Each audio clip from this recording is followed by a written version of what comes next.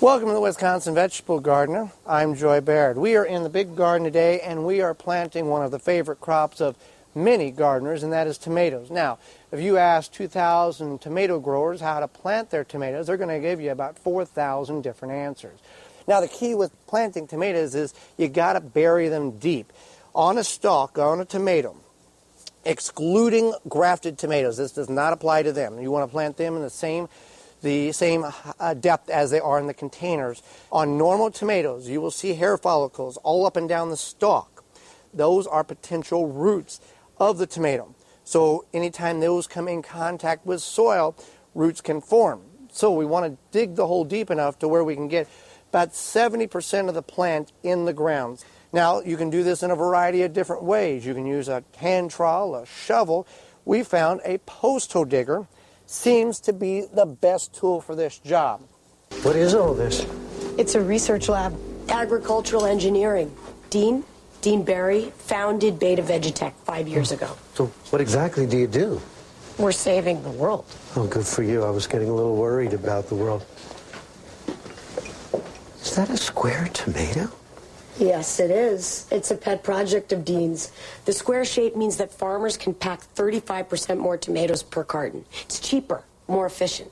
So that means every slice is exactly the same size? How does it taste? Who cares? It's a square tomato. You're doing the Lord's work. Literally. Live from the Genesis Art Supply building on North Elston Avenue, just this side of the concrete-encrusted banks of the North Branch of the Chicago River, it's The Mike Novak Show. Still Chicago's only locally broadcast deep green gardening and environment program, heard every Sunday on Q4 Radio and at MikeNovak.net. Good planets are hard to find. Temperate zones and tropic climes. True currents and thriving seas. Wind blowing through breathing trees. Strong ozone and safe sunshine. Well, good planets are hard to find. It's a long way to Tipperary. That's why he's riding the megabus. Here he is, Mike Novak. I'm going to turn on all these mics because I can't figure out which one works. But we all have to get ready to do one more time, right? Here we go. And one more time. Okay. We are officially off and running. Yeehaw. Yeah. Yeehaw. Wow. Woo-hoo! Wow. Okay. It's Sunday morning. I'm so glad I'm here. Okay. All right. That now, guy's snoring in the studio again. All right. I think we've got George. Talk to me. I want to make sure I still got your mic on there. Hey, Mike. There you go. Okay. And Peggy, you're there. I'm here. Okay. That's Peggy Malecki on my left, who left her computer at home. Wah, wah. Wah, wah. Okay. Beer ding for that. And George doesn't need it because he's a 21st century guy. Boom. Computers are, they're so passé, aren't they? Oh, yeah. Well, I have the iPhone. I just... You don't know how to use it. Wait a minute. Hey, give me a ding there. All right. Ba-dum-bum. Thank you. Wow, have we got a show today. A lot of really cool stuff. Starting with, you heard at the top of the show, Joey Baird. He is one half of the Wisconsin Vegetable Gardener. Actually, you might say gardeners, because there's two of them. And Holly Baird is also part of that. And they are going to start the show via Skype.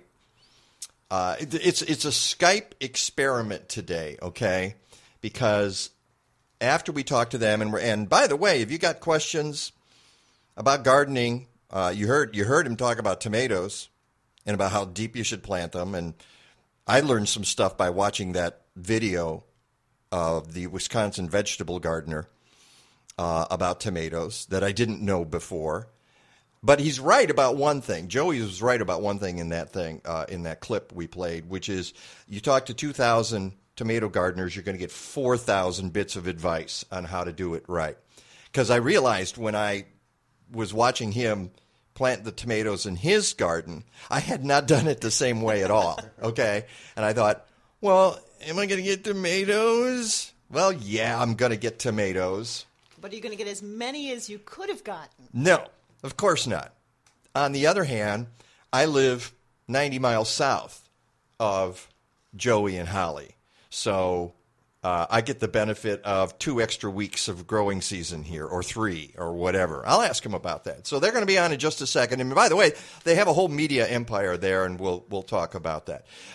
Then at 9:30, it really gets interesting because we are going to Dublin, Ireland. We're going to Dublin this morning to talk to Pat Fitzgerald, who is with Fitzgerald Nurseries, the ironically named Fitzgerald Nurseries in Ireland. And he worked together to do a project with the Chicago Park District. And it's the Chicago Bridge the Gap Garden. And basically it's a bridge covered with plants. Only 2 types of plants. And it's at this event called Bloom in the Park in Dublin. And we're going live to the park. And as a matter of fact, I sent you, George, the picture that I took about 20 minutes ago.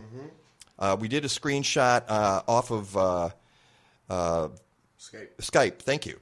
I was going through my head. Twitter, Facebook. Your computer. Yes. All. Oh, by the way, you'll appreciate this when we talk about that stuff. All right, where is it? I got to find this. Where did I call it? Oh, I have it in here someplace, and I wrote it down, and when I do find it, I will let you know, but I can't. I came up with the perfect phrase for those. Oh, yeah, the Facebook appliance and the Twitter contrivance. Thank you very much, because that's what they are.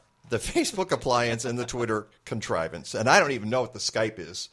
The Skype something. We'll come up with the Skype. So we're going to go to Dublin to talk to Pat Fitzgerald and Peggy Stewart and Matthew Barrett, who are from the Chicago Park District, and they're over there. This garden they put together won a gold award. The Royal Horticultural Society, la-di-da, gave them a gold. So they will be there. Then, 10 o'clock, one of my favorite people in Chicago, Michael Howard, who is the founder of Eden Place Nature Center in Fuller Park, the Fuller Park neighborhood of Chicago. And if you haven't been down there, you should go. But we're going to talk about the trials and tribulations of trying to put together a nature center on the south side of Chicago. And as you can imagine, it is not the easiest thing in the world. And this guy can tell stories. I mean, he's seen it all. It started out it was a toxic dump. And you hear that so often. Well, the place started out as a toxic dump, but this was really a toxic dump. And they turned it into a nature center for the kids and the adults there, and they're doing all kinds of great stuff. Michael Howard will be here in studio. 10:45, Rick DeMaio, weather as always. And one more thing before we get going, Peggy, because it's on the cheat sheet here. You and I have just gotten involved in a film that's coming to Chicago, and we should let people know about this. I mean, we're not in the film. Mm-hmm. I wish I were in the film. Oh, well, it wouldn't make any sense because it's a documentary. If I were... Anyway, what's the film? The film is called At the Fork, and Crate Free Illinois is hosting this film in partnership with the Humane Society of the United States and Whole Foods Market. Oh, and don't forget Family Farmed. And Family Farmed. And it's going to be Wednesday, July 13th in the evening at AMC River East 21 Chicago Theaters. And here's the deal. It's a film about your food. Now, there have been a lot of those films out, but this one in particular... and George, you'll appreciate this. Mm-hmm. Peggy, have you had a chance to see it yet? No. Okay. I saw the snippet of the trailer. The trailer, yeah. And we're going to post all this on Facebook and Twitter. But right now, if you go to my website, MikeNovak.net, right at the top of the page, you can see the link and make a reservation to see this film. But it's about how your food, well, if you're a meat eater, how it's grown, how it's raised. And what you should know about that, and that there are good people out there doing this, and there are not so good people out there doing this. And it's really not even the people; it's the system. Mm-hmm. The system really stinks in terms of confined animal feeding operations. It's a horrible system. But Dave Matthews is behind this film. They use one of his songs in it, and he says we need to produce healthy animals that can enjoy a life free from cruelty. At the Fork raises this issue with heart and clarity, and it does. And it's a very interesting story about a guy, the filmmaker himself, meat eater, Italian, marries a vegan. And hilarity ensues. An Italian and a vegan walk into a bar. Except that she's Italian, too. So I don't know how that works. But that's the story. So go to my website, MikeNovak.net, right now. You'll see At the Fork.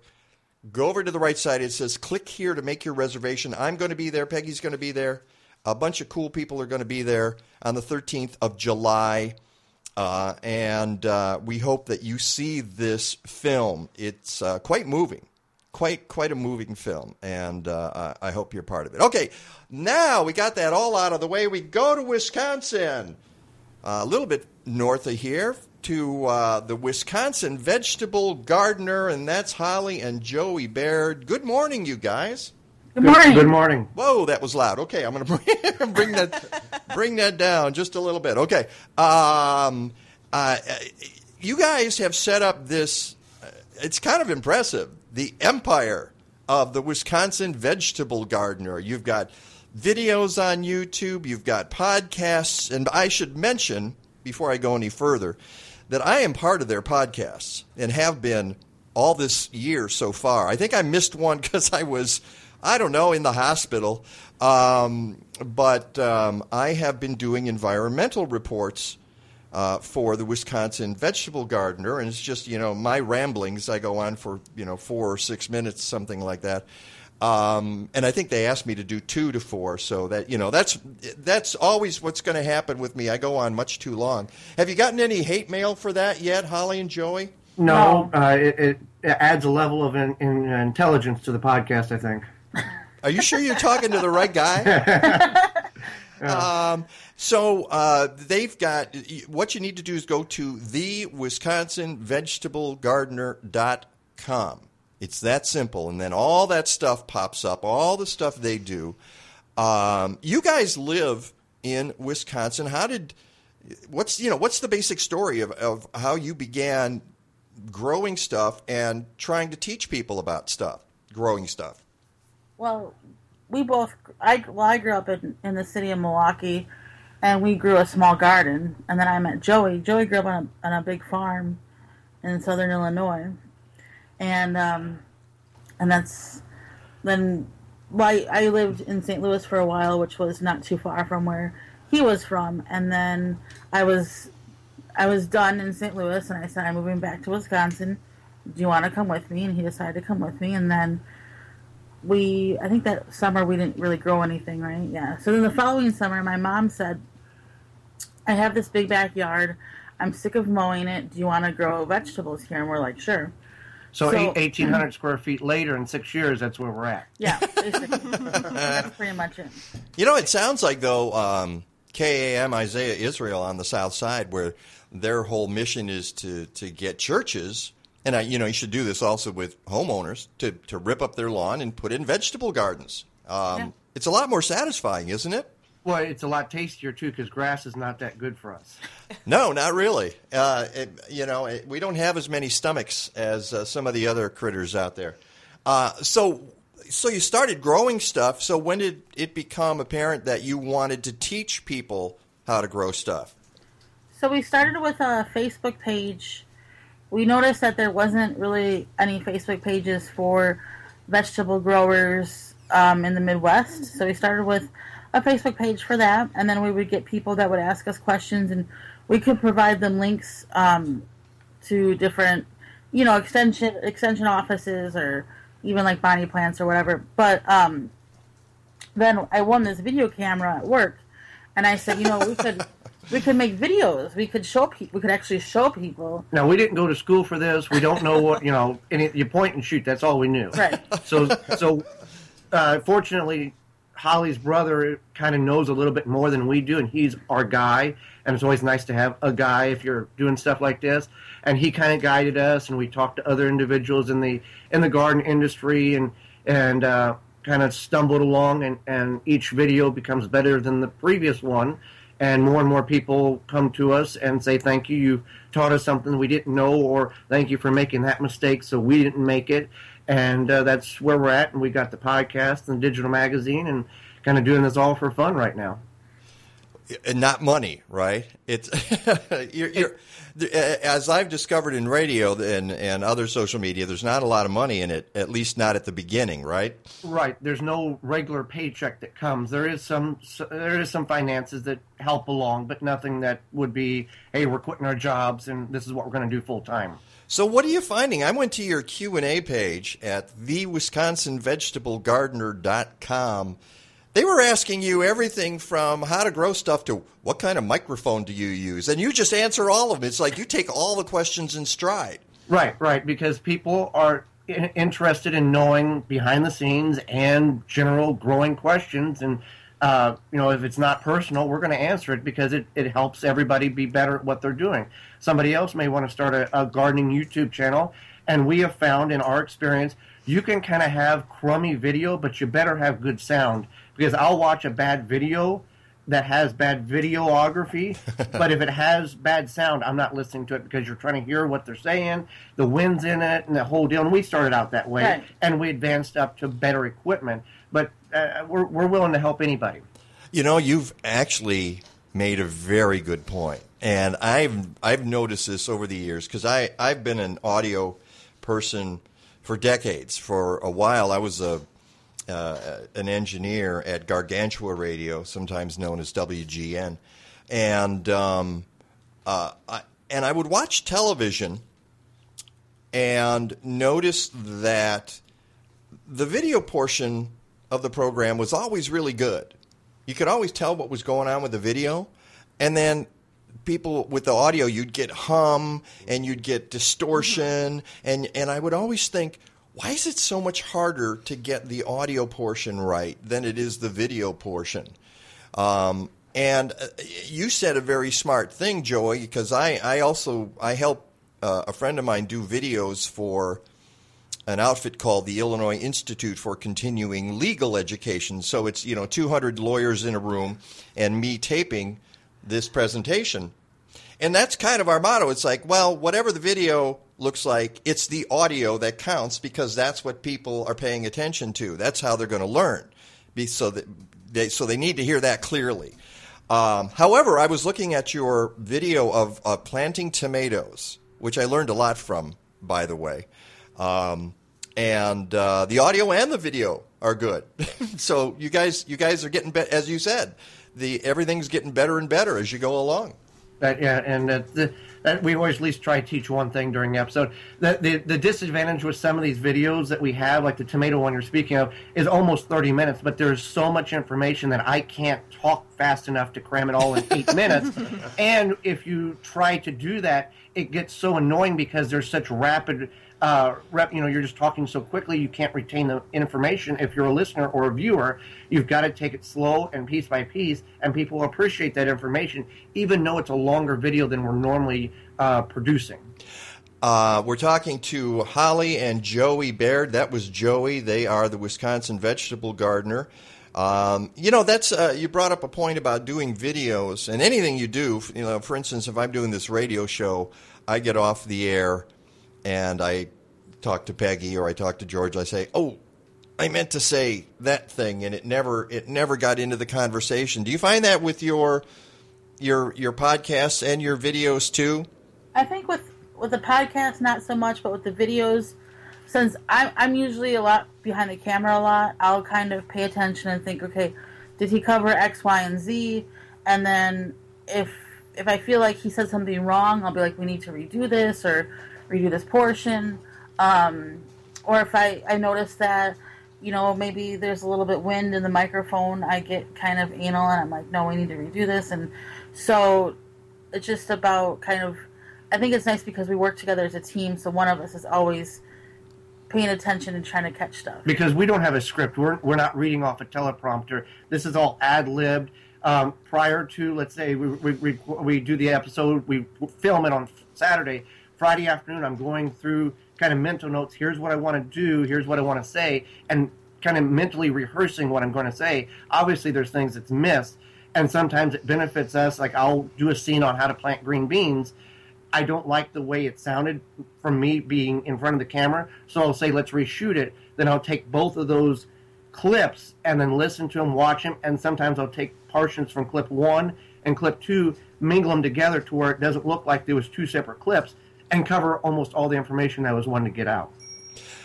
Okay, Peggy, we should have folks... there goes my phone. You're getting tweeted. I'm getting tweeted like crazy, but I think it's just George here in the studio. So it's not like real people. It's George. But if people want to, we've got a few minutes, and we could get Holly and Joey to answer a couple of questions here, perhaps. How would they do that, Peggy? So they can tweet the questions to @MikeNow or go to our Facebook page, The Mike Novak Show. At Mike Now. I can't talk because I'm not looking at my computer. Because she doesn't have one here because she left it at home. Yes, go to the Mike Novak Show on Facebook or tweet to @MikeNow or call us in the station, 312-985-7334. 7834. 7834. Yeah, that 8 is covered up by the picture of Pat Fitzgerald there. That's where it showed up on the computer. 312-985-7834. And I noticed that if you go to Q4, and that's www.que4.org, we're on camera today. The camera's up and running. Nice color shot. There's plenty of color. I got the nice blue shirt. We did. George has got. You can't see him. He's out of. But he has his Blackhawks T-shirt on. Put your hand in the shot now. There's his hand in the shot. You can also see us there. But if anybody's got a question, sure, send it along. One of the things I want to ask you is about all the stuff you do. And if you're like me and you're a gardener, you never find enough time to do the actual gardening. But do you guys do that? I mean, do you have a problem fitting all of this in to your schedule? Not necessarily, because I prep for what we need to film during the week, and then on Saturdays we just roll into the garden. We've got front yard garden here at our residence. We have the big garden at Holly's mother's house. We're helping establish a garden at Holly's sister's house, so we're looking at about 2,000, 2,100 square feet in 3 locations. So I'll prep the location, so all we got to do is walk in, plant that one pepper plant or tomato plant or carrots, and explain how we do it, explain the procedure, and then that pretty much completes that task of planting that particular variety or weeding or harvesting, etc. But that takes an effort, too. Absolutely. Right. Absolutely. It takes time. It takes, making sure everything is going to work, making sure the weather is going to work. So if it's going to be a downpour monsoon on Saturday, we try to squeeze it in on Friday evening so we can have content for the following week. Because we do 4 to 6 different videos.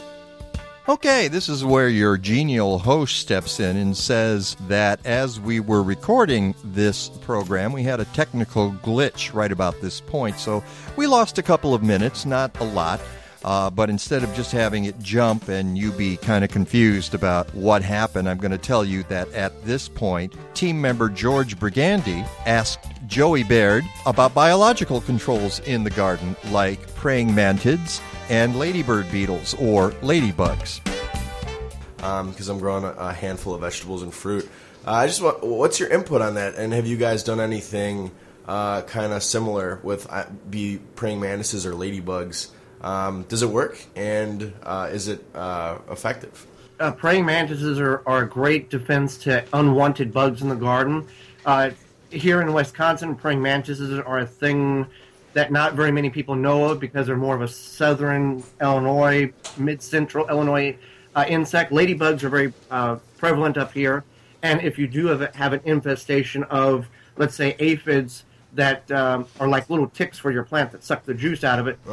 If you don't have ladybugs, you can mail order ladybugs and distribute them in your garden. The way you would want to distribute the ladybugs in the garden would be right at dusk, water down the garden, the area that you're going to release them because they've been in a package for a number of days, and then at dusk release them, let them crawl out of the container or the device that you've got, and then they will find the water, drink it, and they'll more likely stay in the garden, one, because it's dark, and two, because they found moisture, and they won't fly away as if they would in the middle of the afternoon. So like if you don't do it at dusk or really supply water, will they return at all, or is it they'll just kind of disperse? And they will disperse to find moisture, and when in the middle of the afternoon, it's active time for them. At dusk, they know it's about nighttime. They find water, and they feel happy and home because they got everything they need. The life of a ladybug.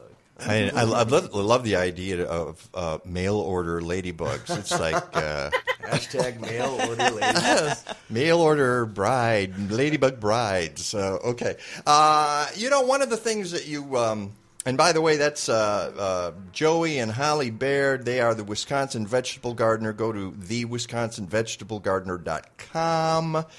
And you can see all of the stuff they do. We have just a couple of minutes left, but okay, let's talk tomatoes because everybody wants to grow a great tomato, and that's one of the videos that you just put up recently. And you pointed out something in the video that I appreciated, which was that tomatoes like a slightly acidic pH, which makes sense because their tomatoes themselves are acidic, but what was that pH level, Joey, that you talked about? 6.2 to 6.8. Typically, every other vegetable we see in a gardening book, they say 7.0. A neutral pH base is what they want. If you can get your soil just a little acidic, 6.2 to 6.8, you're going to have a better result in tomatoes. Now, this can be a challenge because you'd want to add a sulfur mineral to the soil, which can take time to break down.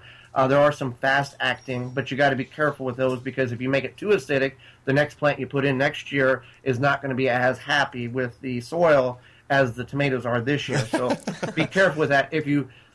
See, you're assuming people do it right and not plant tomatoes again in the same spot. See, you're already assuming that they're going to rotate their crops, which they should, because you should not plant tomatoes in the same place from year to year.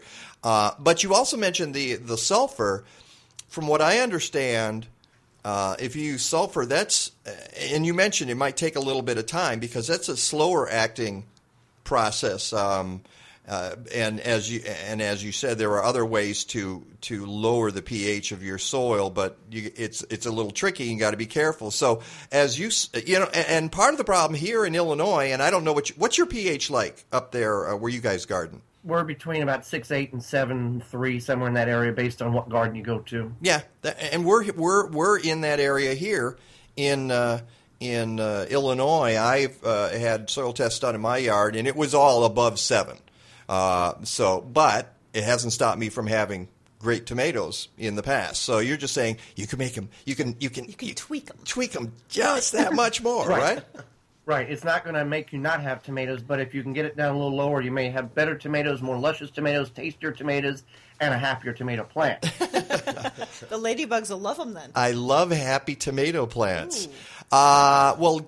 Give me 30 seconds on what the latest. For instance, what did you tape yesterday? What's going up next? We're going to talk all about how to plant the best pepper plants on Tuesday in the ground, in the container, in giant grow bags, and how you can get the best success in growing peppers, even if you put them in the ground now, or if you're going to go and buy some at your local independent garden center, and you'll have peppers all summer long. Nice. And, of course, in Wisconsin, as I mentioned when I was writing it up for my blog, you guys are a couple of weeks behind there. Are you a little, it's a little cooler today in the next few days. Are you concerned about that at all in terms of your peppers or your tomatoes? No, because we've hardened them off, and they can get used to the fluctuation temperatures. Now, if we had nights that was back 33 or 28, then we'd be concerned. But we're fine because they can acclimate to the nighttime and daytime temperatures and not be hurt at all because they're used to the outdoor temperatures now. No, we're not at 28. No. Although, I'll ask Rick DeMaio, our meteorologist. You never know what's going to happen. Holly and Joey Baird, thank you so much. Folks, again, you should check out all the great information they have. You're all over the place. You're on social media. But the best place to start is the WisconsinVegetableGardener.com. And if you listen to the podcast, number 24 is up there. I do my environmental report every couple of weeks for them, and they've still not gotten any hate mail, so that's a good thing. So I want to thank you guys so much for being on the show today. You're very welcome. Yeah, Thanks for having us. All right, have a great week and get to work in the garden. We will. Thanks. All right, bye-bye. It's the Mike Novak Show on Q4 Radio. I see, I think Pat Fitzgerald just, he's eager to get us on the phone, so I'm going to have to give him a call right away. You should know this. As Shakespeare once wrote, that which we call a rose by any other name would smell as sweet, unless thy name be knockout. Okay, it didn't exactly go like that. But Shakespeare lived about 400 years before we started cloning the smell out of most of our iconic flowers. But that's not always the case, as my buddy Jean Starr points out in the May-June issue of Chicagoland Gardening magazine. She tracks down roses, of course, peonies, sweet peas, heliotropes, lilies, carnations, hyssop, and even coneflowers.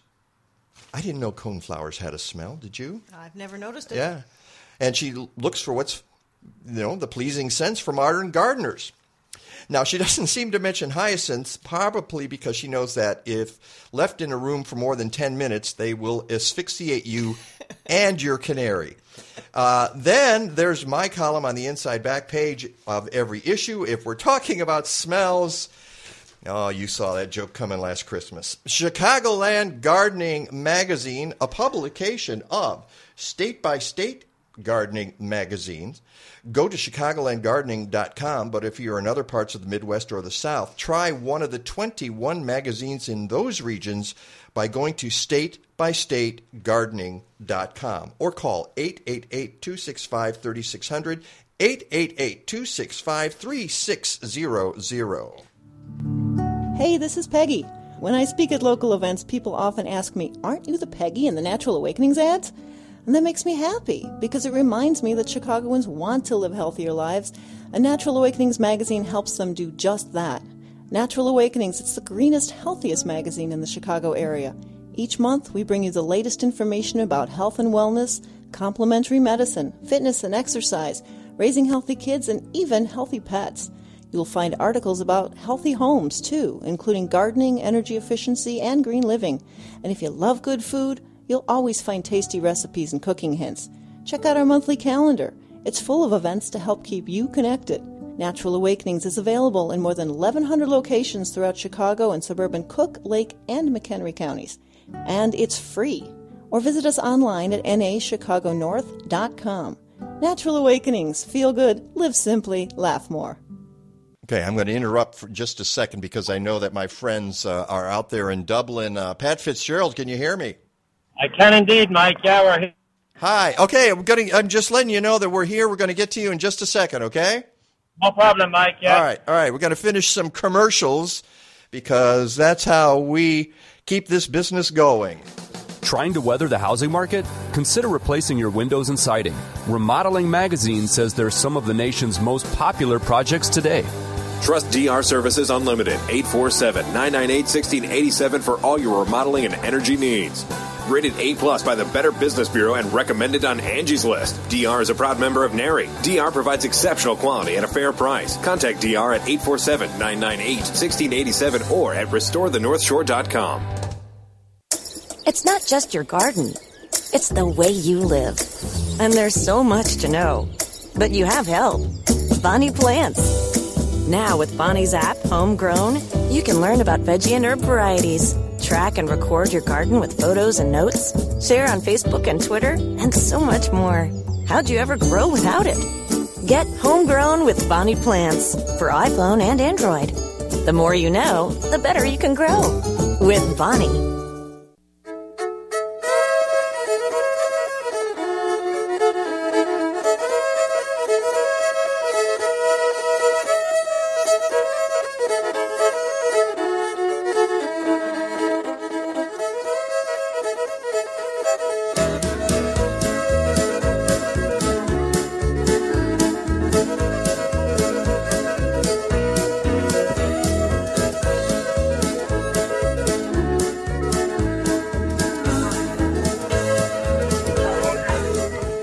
Pat Fitzgerald, do you happen to recognize that music at all?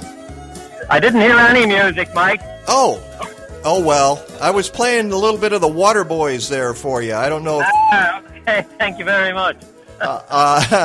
And we go now live to Dublin, Ireland to talk to Pat Fitzgerald, and I think we actually have a connection here, and it's great to talk to you. I wish...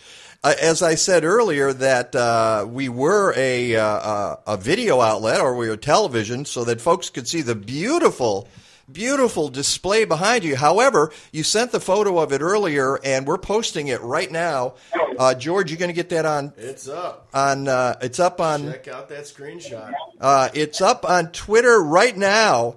There's a photo of you, Pat, standing in front of the display that you created, the Chicago Bridge the Gap Garden. So congratulations on that. It's Matthew Barrett of Chicago Parks was the designer, and Matt is here with Peggy Stewart. I'm going to let you say hello to Matt and Peggy, Mike. Good morning, Mike. How are you? You know, Matt, it's great to talk to you again. You and I have not worked together in several years, but I don't know if you remember that we shot. It was in the conservatory shooting your pilot. That's right. We shot the pilot for Dig in Chicago, and you were so wonderful to help us out with that, and it turned out great, and we were able to do the television show for 2 years, and so I appreciate that. Kind of strange to reconnect with you while I'm standing in a garden in Dublin. No, Pat Fitzgerald and Peggy Stewart, but as every Chicago, you got to do it a little differently. So that's how we're going to do it today. Yeah, well, you guys are kind of you're coming and going, but I think I've got you right now. So let's see if we can get Peggy in there and explain how the connection happened between Pat Fitzgerald and the Chicago Park District. Well, I'll tell you how the connection to Dublin came about. It was 30 years ago. I worked with Gary Graham, who's the manager of Bloom. He kind of invented it with a group of people 10 years ago. We've stayed in touch through the years, and he's created really an international sensation here in terms of this garden show. And he really wanted to showcase kind of the best of the best. So naturally, he came to Chicago to see if we might be able to put together a garden. And I do citywide culture, arts, and nature programming at the Chicago Park District. So I had to go to the experts, and so I had to go to the conservatory staff, and they dreamed this huge skyscraper bridge up. And here we are in Dublin, and we won the gold. We won the gold for Concept Garden. So we're over the moon and thrilled to be here. I gave you a ding on the beer dinger here for the gold. That's fabulous. Dinner, chicken dinner. I like it.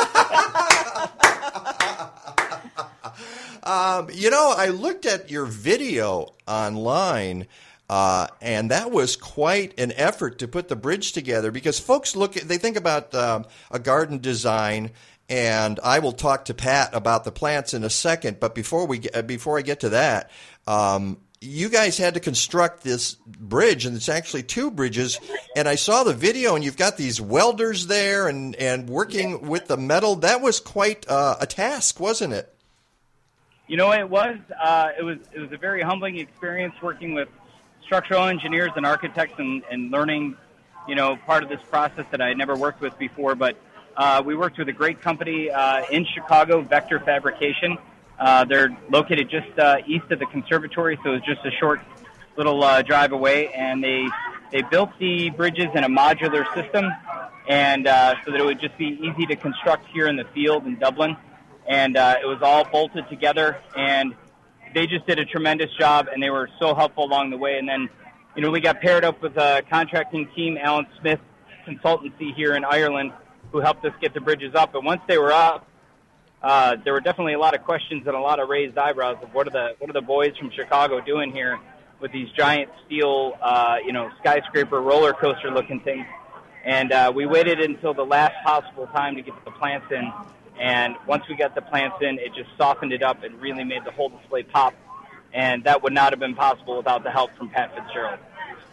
It must have been quite an effort to ship that over there, loading, unloading, and getting it into place. Yeah. So luckily, we also have a generous sponsorship from C.H. Robinson, a local logistics company, who helped us manage not only the containers themselves, but making sure they got through the ports in time. But, there's something to be said about the story that we're trying to tell with Chicago and Dublin and the trips that, so many people's ancestors have made, and the journey across the sea. It seemed like the right thing to do to have it fabricated in Chicago and let the bridge actually make the trip too. And it worked out great. And so C.H. Robinson helped us manage the shipment and got it through ports on time. And it showed up here in Phoenix Park, and I have to tell you, it was a pretty surreal moment to turn the corner and look at a garden with the bridges getting constructed that you haven't seen in a month and a half. But the last time you saw them was in a fabrication yard in Chicago. It was really, really something. That is Matthew Barrett, who's the Deputy Director of Conservatories for the Chicago Park District. He's there with Peggy Stewart, who's the Assistant Director of Culture, Arts, and Nature. They are there with Patrick Fitzgerald, who, well, he grew the plants. And before we get to Pat, I just have to ask one more question of both Peggy and Matthew. And folks should know that they're standing live right now in front of this garden that they constructed in Chicago and moved to Ireland, and the plants were grown in Ireland, and it's wonderful effort bridging both countries, and they are in Dublin right now, and this is where we're getting our live signal. And but I had to ask Peggy and Matthew, what's it like from the tourist point of view to be in Dublin?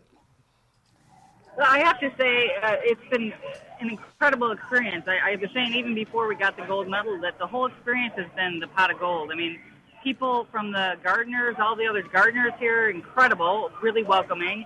And then the public, now that we've entered and started, we're in the 4th day of the garden show.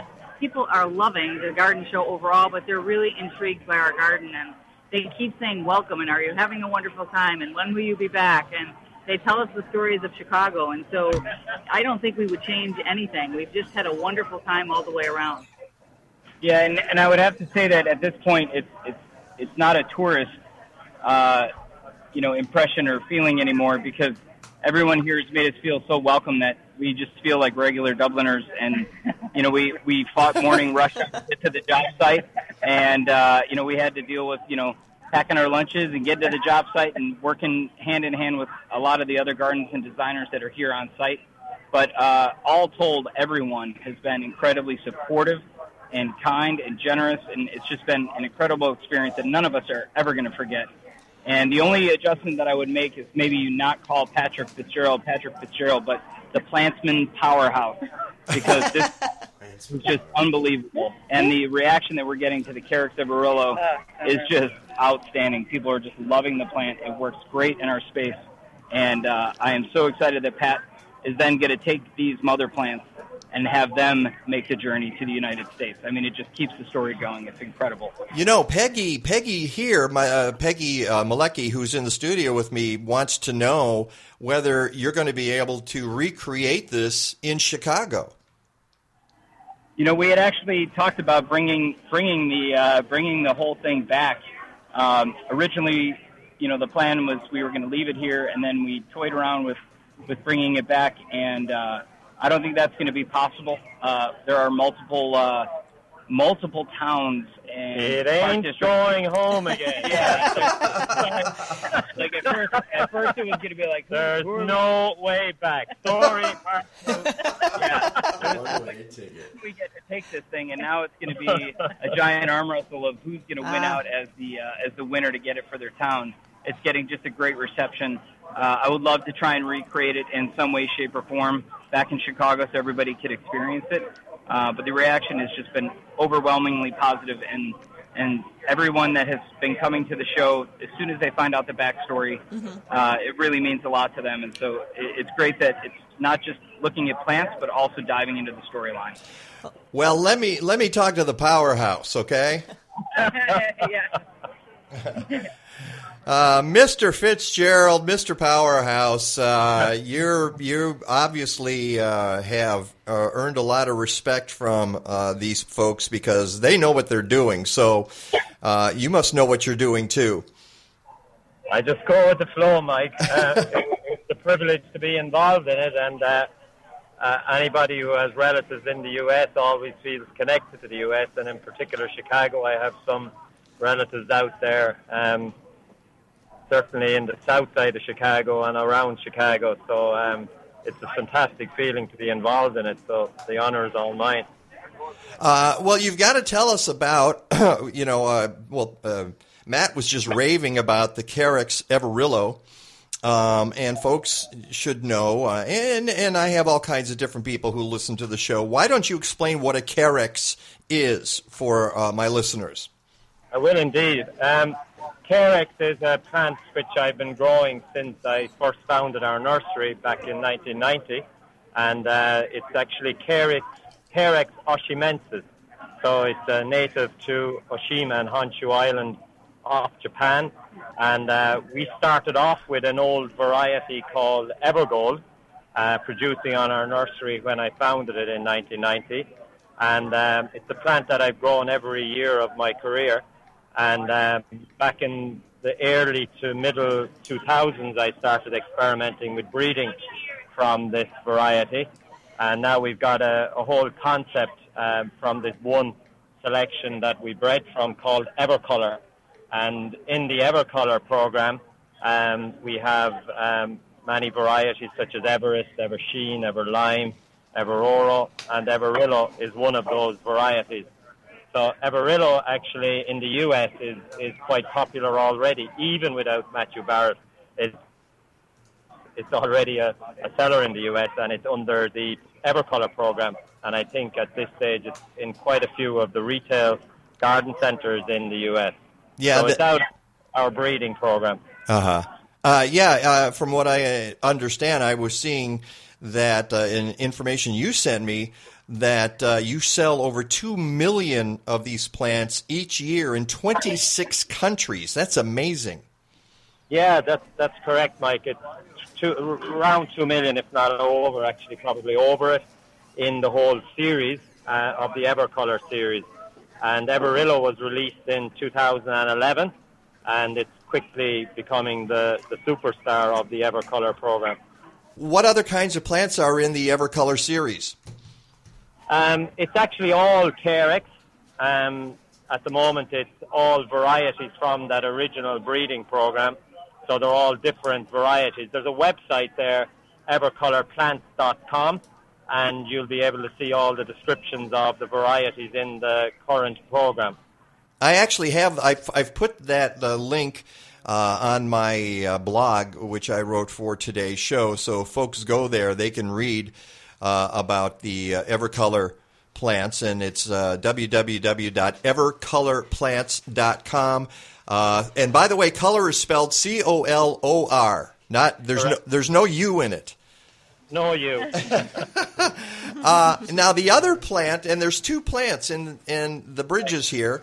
The first is the Carex Everillo, and the other is the Sun Sparkler Sedum Dazzleberry, and that came from a U.S. breeder, Chris Hansen of Garden Solutions in Holland, Michigan. Tell us about that plant.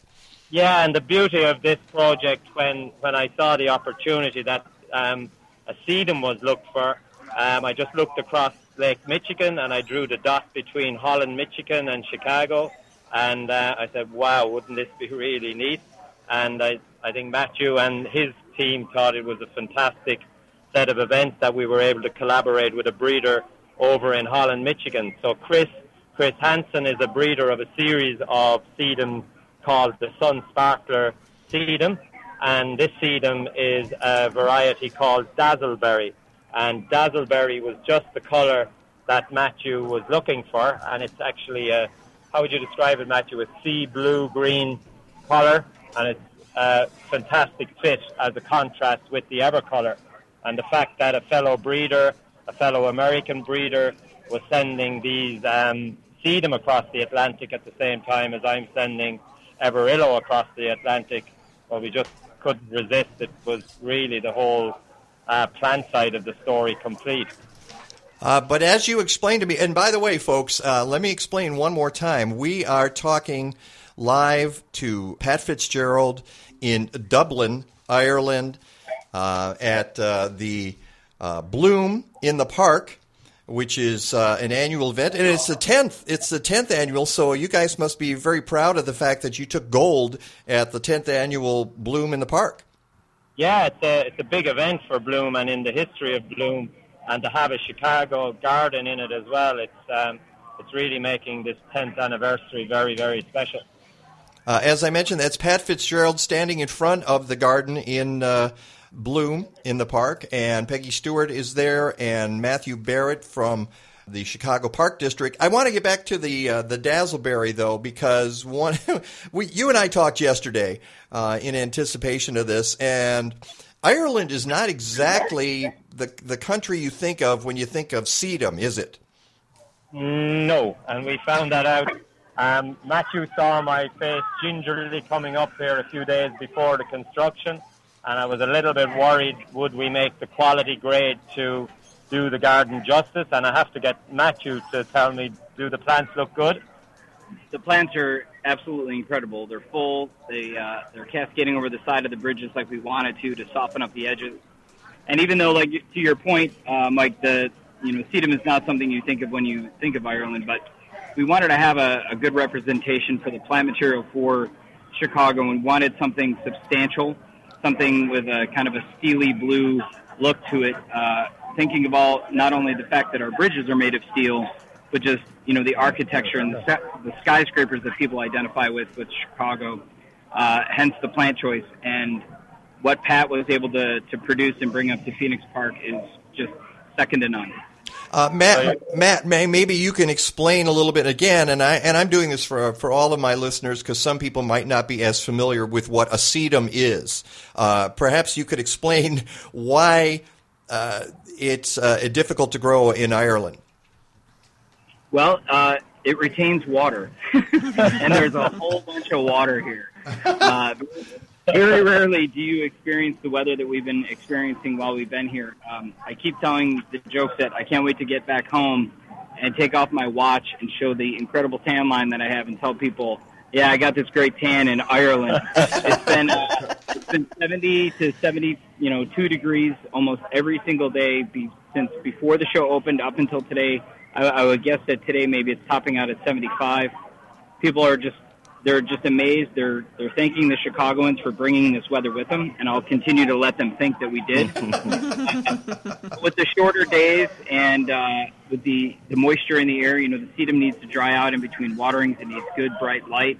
And so I knew that Pat was feeling, a little like it was going to be a challenge. But, once you meet Pat and you see the operation that he's got, and you see the way that he looks at plants and talks about the plant maintenance and management of his operation, you know you're in good hands and you don't have to worry about a thing. And everyone here has been commenting about both plants. And there are quite a few number of people that do not recognize the sedum. They want to know what it is, which is good. We're introducing something a little different here along with some of the artistic elements in the garden. So it's something that everybody can, everyone's finding something to that piques their interest and they want to learn more about. And who knows, maybe Patrick can, do a hybrid here and develop his own sedum that's, for the climate here in Ireland. A moss sedum, maybe. Moss sedum. I'm not sure that's going to work. A caraxidum sounds like a good idea.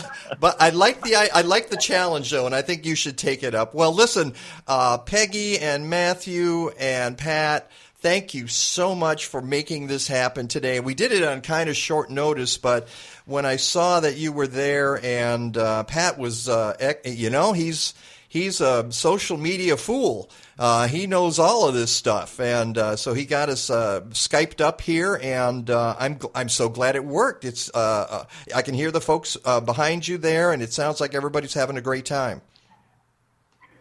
They are. Mike, one thing I wanted to mention is we did get some sponsorship from the St. Patrick's Day Committee in Chicago, and they're coming on a visit tomorrow, so we're really excited to have them here, as well as Ram Recycle and R.J. O'Brien. So we really had some Chicago support. And, while you're saying that, Peggy, I will note that I put the link to your fundraiser on my website so that folks can still contribute to this, can't they? Absolutely. I really appreciate the fact that you brought that up. That's a great thing. We still have some gaps that we need to bridge in the financial balance. That would be absolutely fantastic. And I just have to say before we let you go, from the bottom of my heart, I want to thank the entire Chicago Park District for all of their help. It was, from administration to trade to everyone that just lent us a hand to try and get situated and ready to come over to Dublin and be able to put this show together. All the conservatory staff from both Garfield and Lincoln Park conservatories. And then here in Ireland, everyone has just been incredibly, incredibly helpful and supportive. It's been a tremendous experience. And thank you, Mike, for reaching out and covering this, because it really is a once-in-a-lifetime opportunity and a special garden that we got to put together with a lot of different people. Well, when you get back into the States, Matt, you got to come back on the show, and we'll chat about the conservatories as well. How's that? That sounds great. And I just want to give everybody the heads up to continue to check Facebook for the Garfield Park Conservatory Facebook page and Twitter. We're continuing to send photos and video home when we can, and we'll be just continuing to update it so everyone can see images and video from the garden show. That's great advice. Can I just add, we really did appreciate having the guys from Chicago here. They did bring more than the garden. They brought a really little bit of a bright piece of imagination to city art using plants. So I'm hoping that when they're gone home, even if the bridge crumbles, they're leaving a mark on Bloom which shows how plants can be used in contemporary art, because most people who see this garden really do get it, and they get the connection between plants, art, and structure now. All it takes is one look at that photo, and I've got the photo up on my blog post. It is elegant. It is simple. It's really a stunning design, and you executed it to perfection. So congratulations, Pat Fitzgerald. And Matt too. and Matt too, and Peggy too, and everybody who I meant all of you. Okay. All right, folks, I got to let you go. Thank you, Mike. All right, goodbye. Safe travels. Dublin. All right, cheers. All right, cheers. Bye-bye. Wow, that was fun. Yeah, I can't wait to see that. It's when they don't bring it to Chicago? Well, hopefully they will do a photo. I was going to ask them if there's like a photo install that they would do at the conservatory. Maybe they will. Well, but as I said, they're going to post on the Garfield Park Conservatory site. You can go there and see all the photos as they come in. Peggy? You've heard this statement many times on Mike's program. It's the biology, stupid. When Mike said, I do say that from time to time, don't I? Yeah, and when you say that, you're usually talking about how the soil and certain chemicals and certain horticultural practices can wreak havoc with the macroscopic and microscopic critters down there. But the same thing applies to critters you can actually see, like birds and insects and amphibians and reptiles and mammals. If you don't give them a good home, they're going to pack up and leave, or worse, simply stop reproducing. That's where Natural Communities native plants come in. Natural Communities native plants are locally grown and sourced, featuring more than 150 species native to the Chicago region. And those plants have been working for thousands of years with our local pollinators and other critters. That's why you should garden with native plants. And in Chicagoland, the way to do that is with Natural Communities native plants. Go to naturalcommunities.net. Captain's log, stardate 42326.1. The Enterprise is under attack by an apparently hostile life form. Mr. Wolf, status report.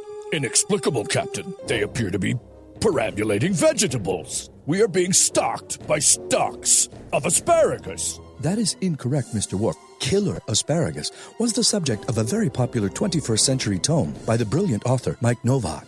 Mike Novak, I'm familiar with his work, and so am I. Mike Novak was one of the smartest, funniest people in the horticultural world of the 21st century. Tell me more, Mr. Data. He has been variously compared to Mark Twain, Dave Barry, and Edgar Allan Poe. Raven Gosblach, my favorite holiday dish. Thank you, Mr. Wolf. Mr. Data, options. It seems to be available online at aroundtheblockpress.com. Aroundtheblockpress.com. What do they have to say?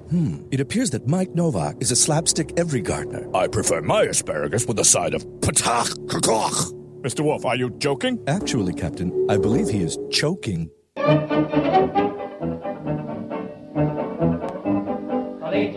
Collegiate, yes, we are collegiate. Nothing intermediate.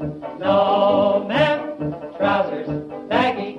All our clothes look raggy, but we're rough and ready. Yay, raw. Garters are the things we never wear, and we don't have any use for red hot flannels. Very seldom in a hurry. Never ever worry. Real police are we. Welcome back to the Mike Novak Show, still Chicago's only locally broadcast deep green gardening and environment program. Broadcasting live every Sunday from the Genesis Art Supply Building on North Elston Avenue, on Q4 Radio, and at MikeNovak.net. Here he is again, Mike Novak. This is what I call music. We should just play this all day long. Can I start doing the Charleston?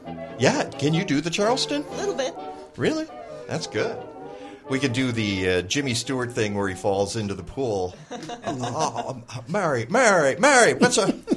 what's happened to us, Mary? Where's our kids? I need you, Mary.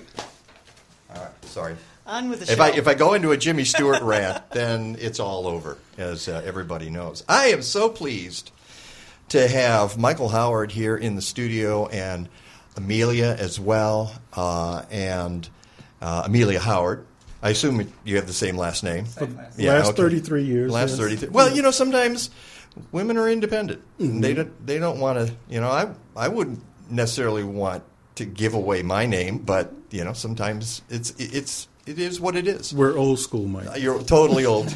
Well, you are, and the way I say that is in a good way, because you're old school in that you fight for your neighborhood. That's a good way to be old school. And Michael Howard is the driving force behind Eden Place Nature Center in the Fuller Park neighborhood of Chicago, 43rd and Shield. That's correct. And you've added a lot, haven't you? Oh, in the recent years, we've added at least 3.5 more acres to the Eden Place family. Just south of the Nature Center, we've been building out a brand new Eden Place farm, another 3.5-acre farm to increase the local produce that our small farm has been producing for the last 4 years. And so now we'll be expanding that program with an educational program as well around urban agriculture. So what kind of stuff are you growing there? Well, if you can find it in the grocery stores, pretty much we're growing it, trying to basically provide fresh produce locally and also provide jobs. This is a workforce development program designed by our parent corporation, Fuller Park Community Development, to provide sorely needed jobs in the Fuller Park community.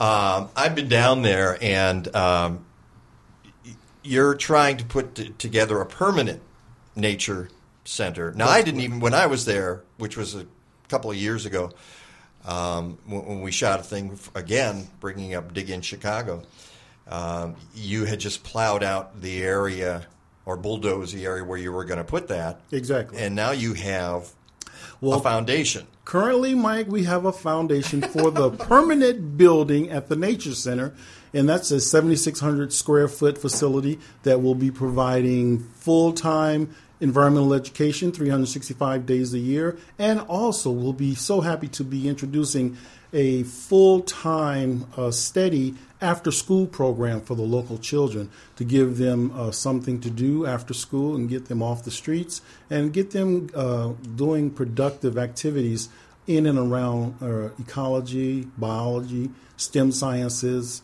as well as agriculture. I'm going to ask you to move in just a little bit closer to that Okay, microphone. can do. Actually, your voice picks up well. I just want to make sure people are hearing this in the full fidelity, which is due to this. And you're an interesting guy in that. And you and I have talked about this before, and I don't want to bust you on anything, but I don't think I am. No. Okay, good. Some people say, Michael, you got to get the money first, and then you build. And you've built first, and now you're trying to get the money. I mean, you're doing a little of each. You basically what you've done all along is, okay, first of all, and folks should know that this was a toxic dump site. Yes, it was. And it was your neighborhood. It was my neighborhood. Right. And you found out that your children had elevated levels of lead. That's correct. And it might have been due to what was going on right in that piece of land or other things in the community, but you just said, I'm done with that. We got to fix this. Yeah, the problem exacerbated itself to the point where we were finding lead almost everywhere in our environment, not only in the toxic, empty, vacant lots in our neighborhood, but also in our water, in our homes. Most of our homes were built right after the Chicago fire in 1871. And so they were built by actually German immigrants with modest means. And so they were built with the most affordable materials at the time. And a lot of that included lead, from the lead water pipes to the lead paint. And so the asbestos shingles, the asbestos floor tiles, a lot of toxicity went into building a lot of communities around the United States in the same manner, which exposed the humans living in those environments to a lot of toxicity. So you must look at this situation in Flint, Michigan and go, oh, been there, done that. You took the words right out of my mouth, Michael. I said, listen, we've been there, people. We've done it. As a matter of fact, we've actually been working that program till this day, trying to get the word out about the remaining lead that still exists in the homes, because most homes in Chicago are serviced by what's called a service line of lead. I got one of those. Yes, yeah. From the city main pipe to your home, you've probably gotten the same thing everybody else has gotten, which is a big lead pipe to bring the water from the city main. And so unless you've done what Amelia and I had to do, was actually replace that with copper to alleviate as much lead as we could out of our family's life. And we still augment that with a filter that can remove 99% of the lead, which is something we promote throughout the neighborhood. So you and I heard this recently. I think it was on Tom Hartman's show that there's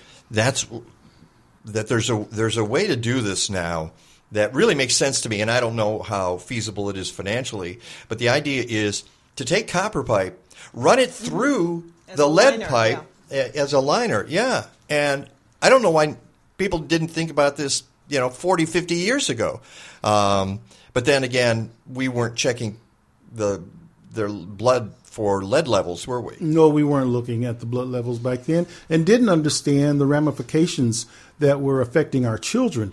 As you will probably find if you look at any real medical study of poor neighborhoods, not only in Chicago but around the world, performing poorly in school, a lot of that had to do directly with the environment, had nothing to do with genetics, had nothing to do with lack of money and resources. It basically had to do with the type of nutrition and quality of air and water that the children were suffering through for many, many years.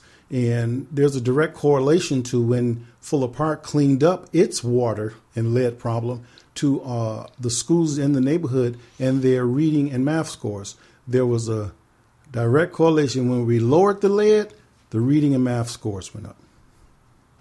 That's not surprising. No, it's not surprising to me. It's basic math and basic science when you really know how to read and interpret the numbers. And so the problem we had in the beginning was getting families and parents to really understand what their children were suffering with. And they It was a slow learning curve, but they finally got it and made the connection with the environment that their children lived in, even in their homes, because culturally, a lot of Chicago homes uses a lot of pesticides in the home to get rid of pests. And a lot of those pesticides cause some serious damage over the years. I'm talking decades. Yeah, you're talking about things like roach control, ant control, of course. All this. People go, I can't have this here, and nobody wants roaches in their home, right. And ants are a nuisance. The problem is, I can give you an example. When I was living in Andersonville, in an apartment there, renting an apartment, and the landlord said, we're going to bomb the apartment because somebody had roaches somewhere in the building. They weren't in my apartment, but, if they're in one, they're going to end up in all of them. They put so many bombs in that building, it was toxic for weeks afterward. And they have kids. They had young toddlers. And I was thinking, them crawling up the carpeted stairs where all of those toxins were absorbed by that material. And, and I was fearing for myself. And all I can think of is, these guys are idiots. But there's a lot of idiots in the world. And they're doing the same thing. Well, Mike, I think a lot of us were idiots because of ignorance. I remember, I don't know about you, but when I came up as a youth in Chicago, we used to go around with these spray cans that we used to spray fly repellent and fly killer on each other just to get rid of the flies in the summertime. Ugh. We had no sense at all. So, ignorance is not always bliss. No, the guy who started Gardens Alive tells us, he was on my program years ago, and he tells a story about when he was a kid, when he was a teenager, and the farms used to spray 2,4-D along the ditches to clear the weeds out. And he and his buddies would take their shirts off and follow behind in a hot day because they were cooled by the spray. They were cooled by the spray of 2,4-D. Wow. Yeah. Wow. This is the world we live in, or used to live in. However, that hasn't changed. And I know I've gotten off of Eden Place. And by the way, that's Michael. Well, and I knew this was going to happen. This is what happens when I talk to Michael Howard. Michael Howard and Amelia Howard here in the studio, we will get back to, because it all ties in. But a study came out that was done at Purdue. And it was just released on the 31st. Oh, George has given us a Boilermaker in the room. Boilermaker alert. Okay. Oh, no, you got to do the beer ding. Exactly. Have we got a shot ding here? And the study just came out. And they were researching, it was about bees around cornfields in Indiana. And they found that the pollen contained 32 different types of pesticides. Here's the deal. There were some neonicotinoids, which is the stuff that the farmers use for their corn, the Roundup Ready stuff. But there were a lot of pyrethroids. That's the stuff that we use at home. That's right. Roach killer. The roach killer, the mosquito killer. Oh, got to get rid of those wasps. Can't have those around. And the first thing we do is spray. That's right. We spray. We just reach for the can of something and we spray. And guess what? The bees are picking that up in the pollen. So they were foraging it. The scientists are speculating, the researchers are speculating that they don't just forage in the cornfield, they go wherever. Which, and they're picking this up. And so they come back to the hive and there's 32 different pesticides from 9 different classes of pesticide. So it's a toxic stew.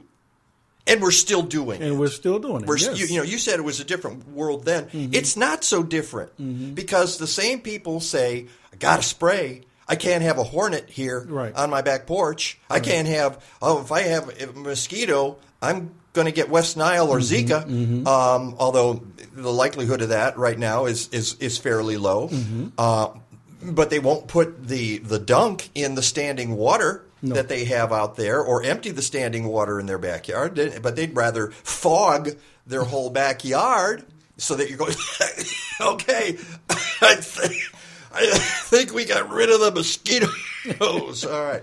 And that's what they do. Because that's what we've been trained to do. There you go. We're ultimate consumers in America. And if it's okay because it's on the radio or on television. Or not on this radio that station. Nice pretty ad, yes. A pretty ad. Not on this station, though. You're Not right. on this show. Let me put it. Well, I don't think on this station either. But no, because and I tell folks, they've been brainwashed. You've been brainwashed. All right, you've been told that, and the problem is, and then I'll get off this rant. We'll go back to. I'm loving this, Mike. Let's keep it going. Because I don't know where my train of thought went there. I had something good. Let's get back to Eden Place. Yes, all right. So here you are, and you're discovering these toxins everywhere, and you say we got to clean up this area. And I'm sorry, we're going through the story again because every time somebody talks to you, you got to tell the whole story again. Oh, it's okay. It's fine.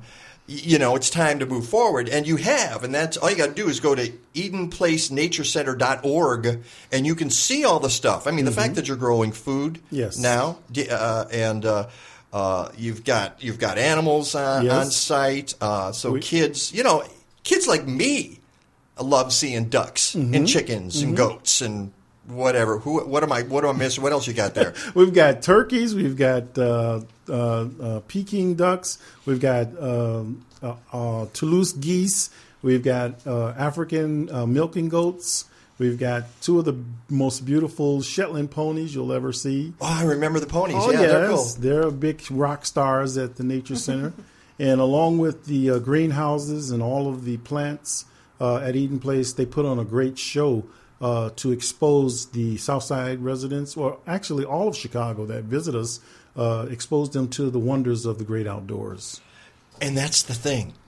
I've been there when the kids have come, and kids are kids. Yes. They just, their eyes bug open and they go, oh, can I pet the chicken and can I pet the pony? And they just, they follow along like a herd themselves, or a flock of geese. You just watch the geese and then the kids are following along like another flock. And that's what the amazing thing is. And you've brought that to the middle of the south side of Chicago. Well, and you guys can't be much more in the middle of the south side of Chicago. Can't be any more middle than where we are. And my wife is now a retired preschool teacher.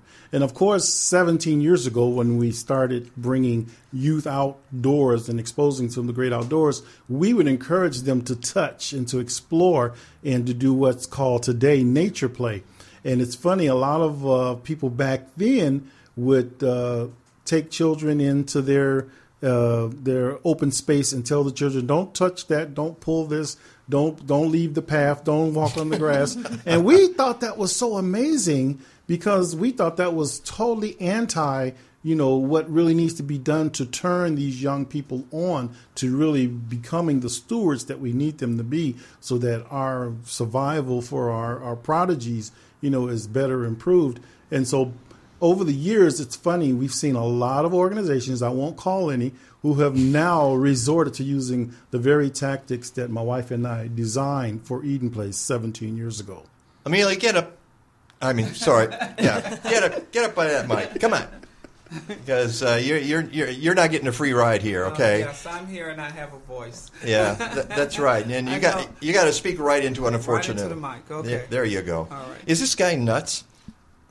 No, we don't claim nuts. We claim willing to share information act on him. But if he's nuts, you're nuts too. That's then. Right. That's right. I go with the flow. So, you talk about the techniques you use to bring kids and how to teach them. Is this stuff you knew all along, or you discovered it while you were teaching? I think it was we knew it all along because we're avid campers. Michael introduced me to the camping world. Uh-oh. So we raised our kids under camping. And we and realized fishing. Camping and fishing. And we realized that there was a portion missing in inner city kids. They've always been taught stay away from the woods, stay away from the forest. There's danger there. And we had to redress it and package it so that it's a fun thing, which was sort of easy because once you get kids outside, they become different creatures. Yeah. It's the wide open space that kind of lights them up on the inside. Our method was to introduce teaching to them while they're having fun. So it's and that's a no age thing, from a baby to 110. No, but if you're happy, you're receptive to ideas. Receptive. Yes, exactly. Yeah, we're trying to show them that in nature there's fun and that there's jobs, and a lot of our inner city kids have something built in them that's natural, but they just haven't. Nobody's plugged that plug into them. So that's what we do. We plug the plug into them, give them an electrical shock, and then they teach us. I just saw a tweet. I happened to check here. Melanie tweeted, "Surprise, surprise, if you take lead out of the water that children drink, their test scores go up." Yeah, really? Yeah. But that's so hard.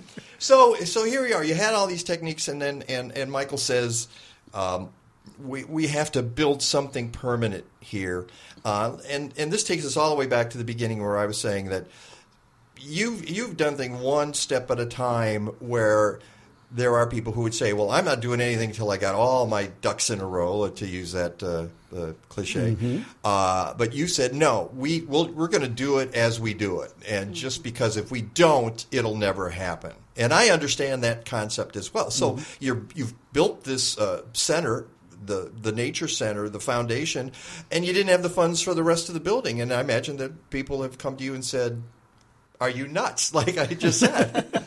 Yeah, we've had a lot of criticism, actually, from a larger portion of Chicago that does these types of activities the and big boys, curriculums. Right?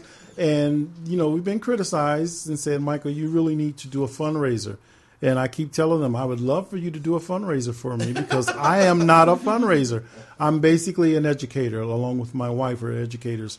And we've been able to build a curriculum with 2 tents and a trailer outdoors, and it has grown to a internationally recognized model for best practices. My wife and I were invited over to London to a place called Spitalfield Farms last year, where we went over to share our best practices.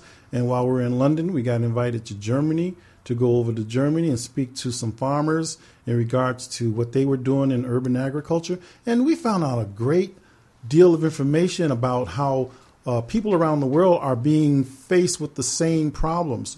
And so if we had waited to raise the capital to do it the conventional way of building the building and building the site and they will come, we really would not have an Eden Place today that has won so many awards from EPA, Bank of America, Open Lands. We've been very fortunate. The White House visited us and used us as a model for the Great Outdoor Initiative. We've been written up by the First Lady on her blog as one of the most outstanding inner city nature centers that they've seen to date. And so we've been very, very fortunate to be recognized for the work that we've done. But we still don't have a permanent building. We're still in a trailer. Still working on that. But I'm also thinking that you probably were much more accepted of what you were doing, that you didn't come in with this shiny, fancy new building. Mm-hmm. You were more approachable. Yes. Kids felt more at home. I and think now you're right. at the place that you can have that building. I think you're absolutely right because a lot of times you're dealing with cultural barriers here. Mm-hmm. And so we didn't have those other barriers when children went to bigger institutions, that had a guard at the door, and a lot of people don't understand the ramifications of even that, something as simple as a security guard. And so because we were so open and because we were so transient, the teachers even, who didn't like the great outdoors would come. I mean, when we first started Eden Place, I remember the teachers who would come in high heels, and I would say, did you know where you were coming today? It says Eden Place Nature Center. And so we've actually educated a lot of Chicago public school teachers as well as parochial schools, because we get visited from visits from children from all over the suburban areas that counter collars that surround Chicago. And then every summer we have at least 300 visitors who come from out of state to spend an entire week learning about Eden Place and our best practices. Well, things have changed a little because now you've got some partners. Yes, we do. And you're going to do that benefit and raise that money. Yes. And you're working with the Brookfield Zoo. How did that come about? Well, Brookfield Zoo was one of the organizations that approached us for a partnership that didn't just say, come and do a photo op with us and we'll say we're your partner. They actually came to us and said, what do you need?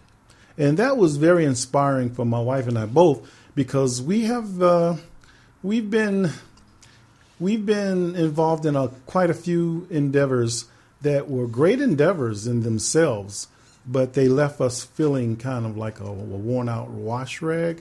Nothing in terms of benefits or resources ever came back to our organization. And so after you... if I can interrupt for a second. Okay, I've been in the trailer with you there, and you have shown me this wall full of awards and plaques. Oh, yes. And I've heard you say, I only wish a little more money came with that. Yes, exactly. You know, and it's great to have the recognition, but the real recognition is believe in what I'm doing, so help me make this go further. Exactly. And I'm so glad that you got it, Mike.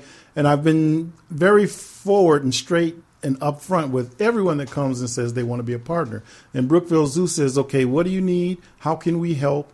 And how can we help build the capacity of Eden Place Nature Center? And so from that partnership, we actually entered into a MOU, which came up with a grant application that we actually won with the National Science Foundation.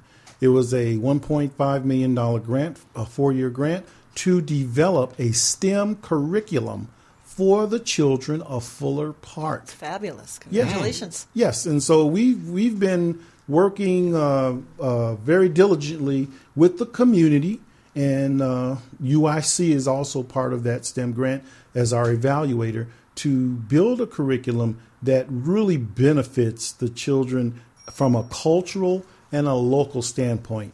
None of this, everything, one size fits all type of curriculum.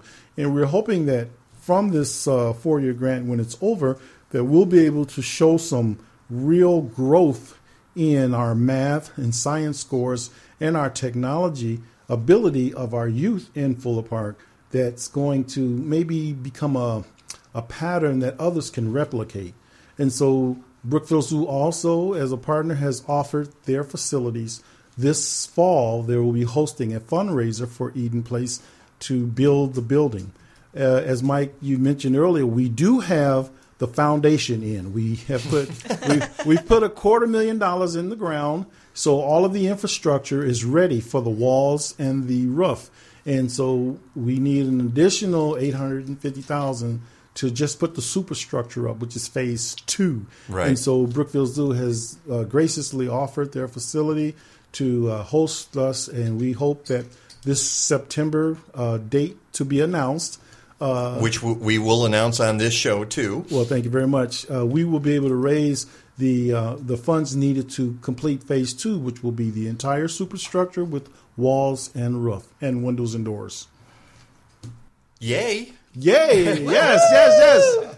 So we welcome any and all partners that would like to help us. You can go to EdenPlaceNatureCenter.com and you can make a donation today. You don't have to wait till September. No, you don't. And I would advise people to do that. And I've got that information on my website. If you go to MikeNovak.net and look for information on this week's show and scroll down to our conversation here, I've got the link to Eden Place Nature Center. And it's just one of the things I said about it on there that I was going to start the conversation with and just completely forgot, but it occurs to me that there are people out there who have created something out of nothing. You had less than nothing. in a sense. You know what I mean? Yeah, we started in a deficit. You were in a deficit. Correct. And to have gone this far, and one of the things you've got going there now that I think is really cool, and maybe you can tell me a little bit. I mean, there's a lot of great things going on. You know, you have the George Washington Carver Research Station. What's that all about? Well, basically, because we want to inspire more scientists, we want to inspire more biologists, we partnered with IIT University with a graduate class, and they came in and did an astounding job designing the George Washington Carver Nature Studio, which is a passive building that basically utilizes very little energy to provide a learning laboratory, so that when children come to Eden Place, they'll actually be able to sit behind a microscope and look at the protozoa and plankton that exists in the wetland waters there. They'll be able to actually look in a microscope and figure out what type of other animals that are living in the ecosystems that exist in our world. They'll be able to learn how to do water samples. They'll learn the different plant materials and how they are structured, and how protoplasm and chlorophyll exist in just a leaf. To inspire children at an earlier age, I believe, my wife believes, is the key to creating more engineers, more biologists, more scientists, because America is falling behind. I lived in Europe a few years, and I was just astounded at the level of math and science skills of children in third grade. There was a child when I was doing a project in Lagos, Nigeria 3 years ago, and a little kid that I was exposed to, he couldn't have been no more than a pre-K, came home with his homework and this little log that he kept. And I happened to just say, "Can I see it?" And I looked at his workload and his homework, that the teacher would write what his homework was that day in his log, and his parents would show him what to do. But I noticed something about the level of competency for a pre-K. It was at least third or fourth grade reading and math in the pre-K stages. Now, this is a poor neighborhood in Lagos, Nigeria. No formal books, a slate for a writing tablet, but the math skills were through the roof compared to American schools. And I'm saying it has nothing to do with the technology. It has nothing to do with how many computer labs you have. It has to do something with the social fabric of the families and the communities, and how they structure themselves and provide an environment that education is important.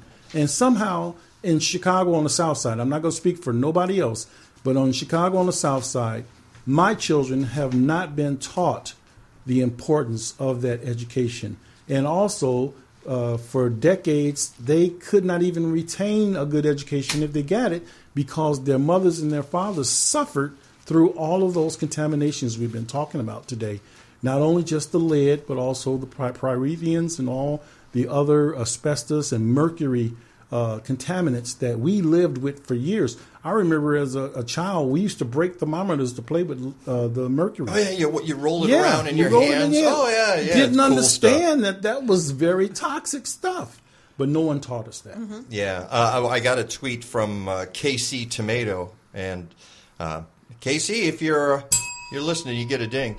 He says many of the pesticides were cholinesterase inhibitors. Mm-hmm. Did I even pronounce that right? Which do serious nerve damage. Exactly. And so that's all part of the heritage we have. But speaking of the education, I think what we've done to our educational system in this country is a sin. Mm-hmm. Really, we have a lot to answer for. Yes, we do. And especially in terms of creating haves and have-nots. Yes. You're right when you say, I can't speak for other systems, and it's quite possible that some kids are getting a great education, right, and a lot aren't. Mm-hmm.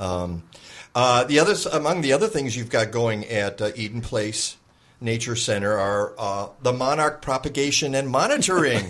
One of the things near and dear to my heart. Oh, yes. We've been... when Governor Quinn was the governor, he actually christened us the state's official monarch butterfly learning center. And he would spend many days on Eden Place. As a matter of fact, he actually signed the Illinois' first environmental social justice bill into law right on Eden Place. And that was a very historic event. And the monarch butterflies to us are always going to be an integral part of Eden Place as we partner with the Michoacan Reserve in that monarch migratory flyway. And so we've actually had the director for Michoacan Butterfly Reserve at Eden Place to talk about how we can partner our youth together. And what we ended up doing was we had a satellite truck link up with the reserve that we invited partners from around the world. And it turned into an international conversation of children. We had children from Great Britain. We had children from Australia chiming in on the satellite feed on the day of the broadcast. It was called Monarch Live. And we work in conjunction. I like that. We work in conjunction with the international program of the United States Forestry Service. And so they also have been very great partners with us on the butterfly and migratory bird programs that we run at Eden Place. And so we have to give a shout out to there you go. You to get our a beer friends ding. to our friends at the U.S. Forest Service International Program. Yeah, I noticed that they're one of your supporters as well. Amelia, since we're almost done here, what would you like to see added to Eden Place if you had your druthers? If I had a message to send to everybody out there, it would be Eden Place is like the train. I think I can, I think I can, I think I can. And because we don't allow things to stand in our way, we continue on. But I would like for them to understand we function better when we have financial support. We are a neighborhood of people who are always in a survival mode. I'm teaching you about growing. I'm teaching you about how to take care of your family. But the truth of the matter, our people are always in a survival mode of how can I feed my kids? How can I pay my rent? My lights are off. My gas is off. And I really think Eden Place was set where it is to give those people a place to come to, where they leave all that baggage on the outside of Eden Place, that they can come in and react with their kids, where we can see a father play with his daughter for the first time without any limitations on just having fun, that the stress of the world is on the outside.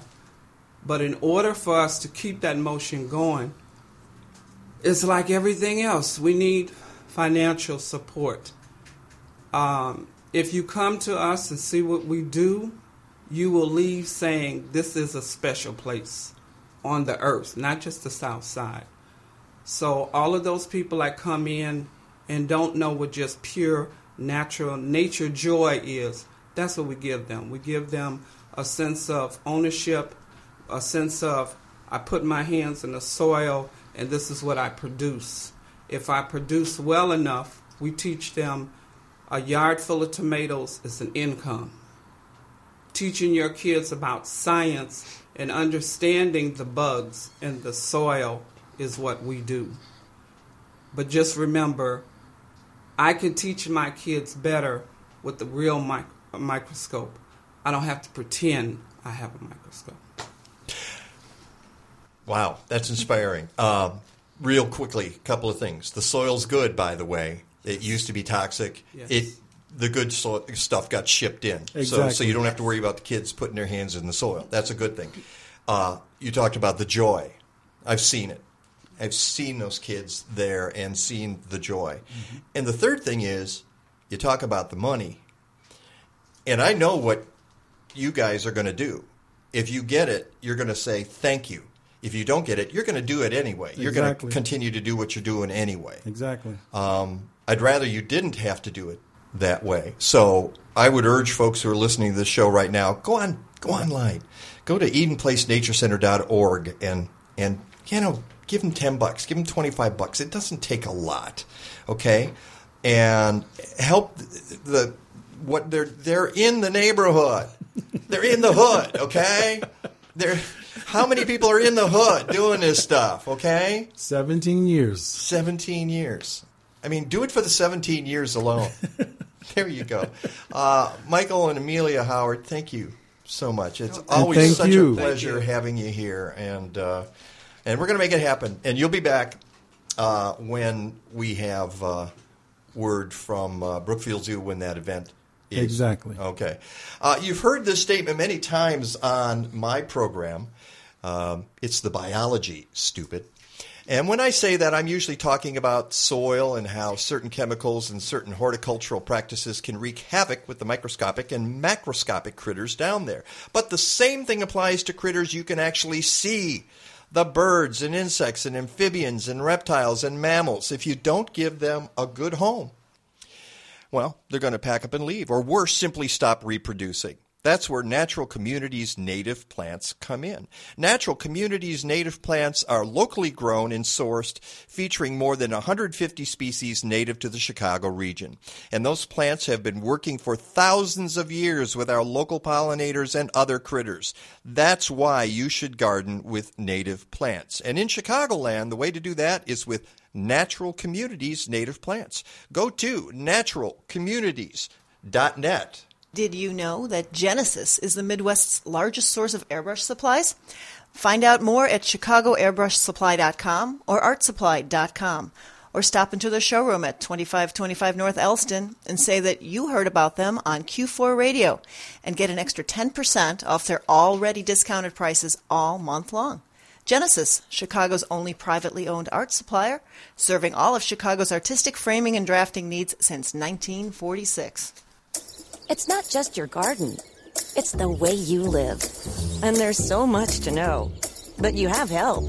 Bonnie Plants. Now with Bonnie's app, Homegrown, you can learn about veggie and herb varieties, track and record your garden with photos and notes, share on Facebook and Twitter, and so much more. How'd you ever grow without it?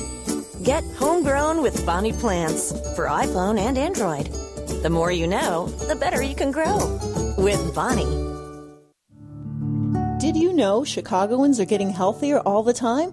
Hi, I'm Peggy, and I know this is true because for 6 years I've been publishing Natural Awakening, Chicago's greenest and healthiest magazine. And if you want your message to reach this growing market, you do need to get your business in front of our readers. Why? Because our advertisers tell us that our targeted readers are committed to improving their health and ready to take action. That's more than 80,000 people in Chicagoland who will respond to your message.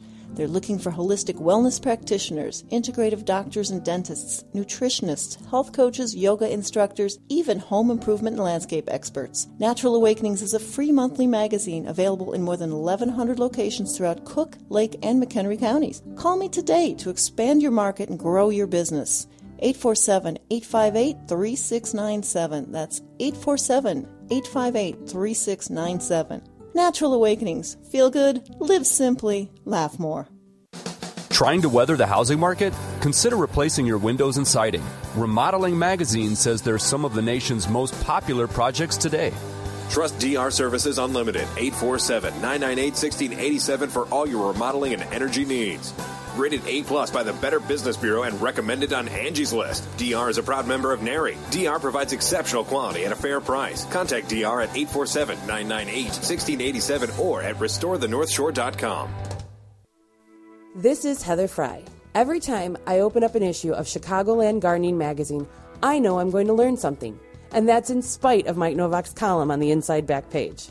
If you've ever read it, you know what I'm talking about. Anyway, in Chicagoland Gardening, you might pick up some knowledge in one of the excellent feature articles, or in one of the regular departments like Ask the Garden Pros, or the regional reports, or What to Do in the Garden, or you might be inspired by one of the luscious photos. And Chicagoland Gardening Magazine is just one of 21 different publications of state-by-state gardening. Wherever you live in the Midwest or the South, State by State Gardening has a magazine for you. They feature articles by some of the leading gardening experts in each state, including famous authors, nursery owners, state extension agents, master gardeners, even Mike. Subscribe today by going to statebystategardening.com or call 888-265-3600. That's 888-265-3600.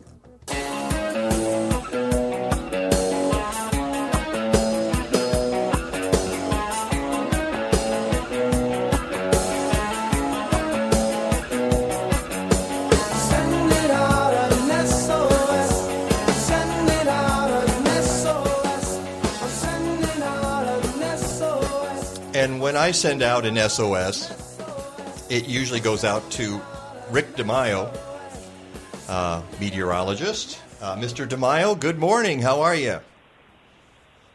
Hello, Rick. You know, that was a perfect segue. Rick, are you there? I'm here, Mike. Good morning. Good morning. I couldn't hear you a second ago, but I'm glad you're here. I'm glad I'm here as well. Lovely, lovely June day in late April.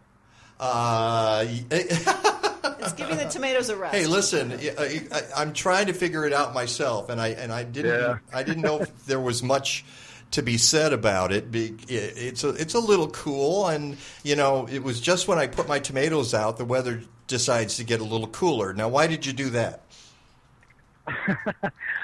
And if you like cool weather, you'll like the next 3 days. I just finished looking at some guidance just about 5 minutes ago, and upstream temperatures right now are in the 50s across Wisconsin and parts of Minnesota. The warmth is built out west, and that's always a sign of whenever it gets cool in the Midwest, it stays cool. But there's still some signs that there's a couple of days of warm, if not hot weather expected by the end of the week. And every once in a while you try to look at the pattern, and I mentioned this.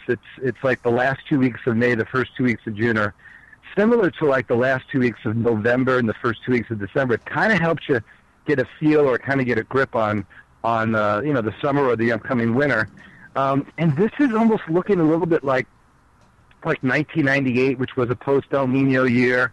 You get into these, pockets of, very warm weather on top of, recent rains across the deep south. And, typically it leads to, when you do get warm, you get humid. And I think we can all agree that we haven't had too many days of dry weather so far in April, May, and even the first week of June. So if it does get warm, the humidity is definitely going to be a huge component of it. And I think that's probably what we're setting up, at least for the first half of the summer. It's hard always to say what the second half is going to look like, but it's certainly kind of leaning in that direction. Yeah, you mentioned 1998, and I don't know how many folks remember that, but I do. That was a crazy, hot, dry year, especially dry. And the reason I remember is because I was playing softball that year, and there was this Clarendon Park, which is at Montrose and Lakeshore Drive. By the end of the summer, there wasn't a blade of grass on there. It was, honest to goodness, it was all dust. I had never seen anything like that. So you don't think we're headed in that direction, do you? No, not at this point. Not at this point. But it's interesting, like that you mentioned there wasn't a blade of grass, and it was dust, because this is the difference between when you have large patches of grass that's just left to do what it wants to do, and large patches of grass that are utilized by humans. So if you think about it, if you have and this is a good point, because when you think about it, when you have people constantly beating down on baseball diamonds and softball diamonds, unless you actually treat the grass, it's basically going to get ruined. So think about all those areas in parts of Africa and parts of South America that when they go through droughts or extensive heat waves, they don't really have the knowledge or the resources, and I mean extensive knowledge on how to apply resources to areas that need them.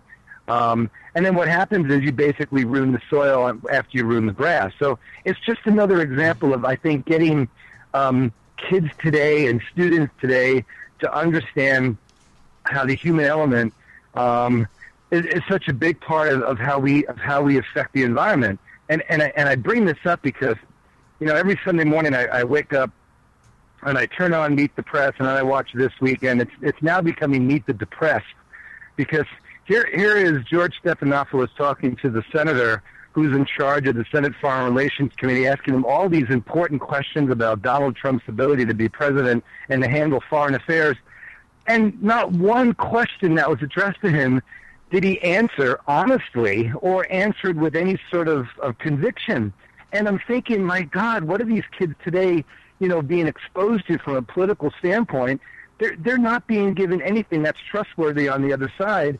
And I think the same would be the case if he ended up being elected. It would literally reverse about 7 or 8 years of education on the environment, on climate change. It's a very, very disturbing trend, Mike.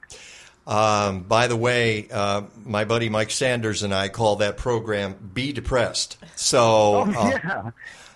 And the other thing that you mentioned that, and watching politicians squirm and dodge and evade is really painful. But the other problem is that you probably didn't hear a single question about climate change this morning, did you? I have to say I didn't watch as much as I thought. I had a whole bunch of stuff I needed to do, but when I was watching and when I was listening, no, there were no questions about that. It was more so based on, what had happened this week with the Mexican judge and what happened with, Trump calling out someone in the audience. It's like one thing after another that strays away from important issues. And no, the question about climate change rarely comes up. But you know what? I also think it's kind of seasonal when you get into these off and on, changing type of, weather events. It rains, it's cool, it's hot. Unless you have something that's really driving the weather focus, I think that's when the question might come back to climate change. Someone had asked me, is the recent rains down across the Texas area, part of the, residual El Nino? And I said, yeah, absolutely. Look how much rain they've had, in southern Texas, the Houston area, now up to 3 feet, when their typical rainfall for this time of the year is about 15 inches. I mean, their infrastructure is being completely stressed. And then you look at what's happened, in France, the massive floodings in the Paris area. And, Mike, it was this time last year, they had temperatures well into the 100s. So it's not so much change, but it's just these extreme rates of variability. I don't know how the farmers, which there are a lot of in France, are dealing with, year to year and season to season changes from extreme heat and drought into these massive rains. So I think it'd be a great question if maybe you can get someone on your program next week that talks about how these high degrees of variability, affects, the wine crop. Because I know it's like if it affects the wine crop, how can life be worth living? Right, because you and I both like to tip back a glass every once in a while, and I know a lot of other people do. But I got one here right now. Questions, yeah, makes the show go by faster. Yeah, it really does. It really does. But these are important questions to ask, and I don't know if that was part of the discussion on whether or not these rains. The first thing people will say is, "Oh my God, this has probably never happened before." I don't know. They've had some heavy rains in parts of France and Paris has had the River Seine crest 15 feet before. But it's not just that, but what happened in the last 12 months, which was completely different. And that really makes you kind of squirm a little bit. Well, you have been the guy who's told me for years that the issue here is the variability. And if you can't, if you have so much variability that you can't count on the weather, you're going to have a hard time growing stuff, aren't you? Right, and growing stuff to any degree where it actually has some value to its long term. And I think that's the big question. Now, as far as our rain is here concerned in the Midwest, we had a nice little dousing yesterday. A couple of places got over a half inch. A couple of slow-moving thunderstorms came through. Again, the farmers doing exceedingly well. Just checking the last farm report for Illinois and Iowa and Indiana for corn and also soybeans. Obviously, everything's in the ground. About 95 to 98% is actually shooting up about an inch and a half, maybe 2 inches above the topsoil. We're heading into a cooler period right now, which is okay the next 3 days, and we get hot again. But next weekend, it looks like we get right back into active weather. And really, the next 2 to 3 weeks, between the variation of rain and dry weather and heat is really, really good for crops. We don't see anything that gets into kind of a long, sustained period of hot weather. And usually that's what the farmers like, some sort of variability where you can get, or not variability, but some sort of up and down, dry, wet, where it gives everything a chance to dry out and grow. And I think that's definitely what we're headed into over the next probably through the end of the month at this point. So was that basically the forecast? That was more of a long-term, long-range prediction. Okay. But there. Before I get to the forecast, I kind of got that hint. There is another tropical wave beginning to develop in the Bay of Campeche. If anybody knows, that's the area of Mexico that's basically west of the Yucatan and east of that Big Bend area. So that's the southern part of the Gulf of Mexico. This is a large system that has a lot of disorganization, but it does look like it's going to become a tropical storm. It would be called Colin, and if it does develop, it's probably going to develop as a weak tropical in summer. It's not going to become a hurricane. But again, these are. What's that? I'm sorry. I was speaking out of school here in the room. I didn't realize you could hear me there. So go ahead. Sorry. Just keep talking about the hurricane. And from what I understand, Colin has already had enough strength to jump over the wall. So he's not worried about that.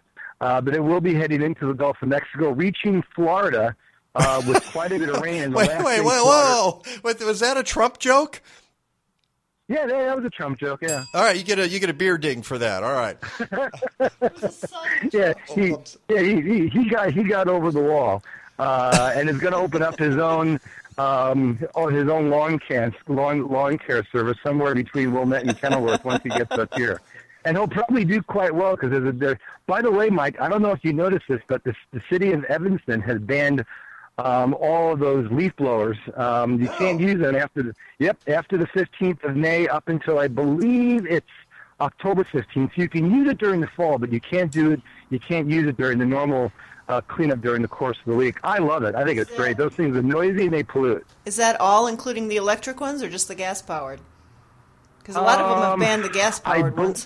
You know what? That's a good question, because my neighbor yesterday, without using his, and the city of Evanston police officer came by and said you can't use that, and he pointed it out that it was an electric one, but it didn't. I don't think the police officer knew it was electric because it was charged, and it didn't. In other words, it was an unplugged one. Yeah. So I don't think he noticed that, but I got a feeling if it's electric, it's fine. But we all know that every one of those lawn care services don't use electric. No, they do. They do not. No.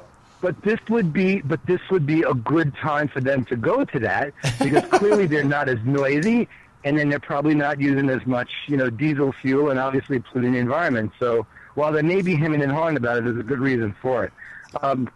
But the bottom line, probably low to mid-70s today. It's not bad out there right now. I mean, the humidities are still a little bit high. So a mainly cloudy day. The best part of the day is going to be generally after about 1 o'clock when the sun really begins to shine. So cloudy now, sunny this afternoon, and then a second cold front comes through. So only low to mid-70s tomorrow and into Tuesday. So now we're running about 5 degrees below average for Monday, Tuesday, and possibly into Wednesday.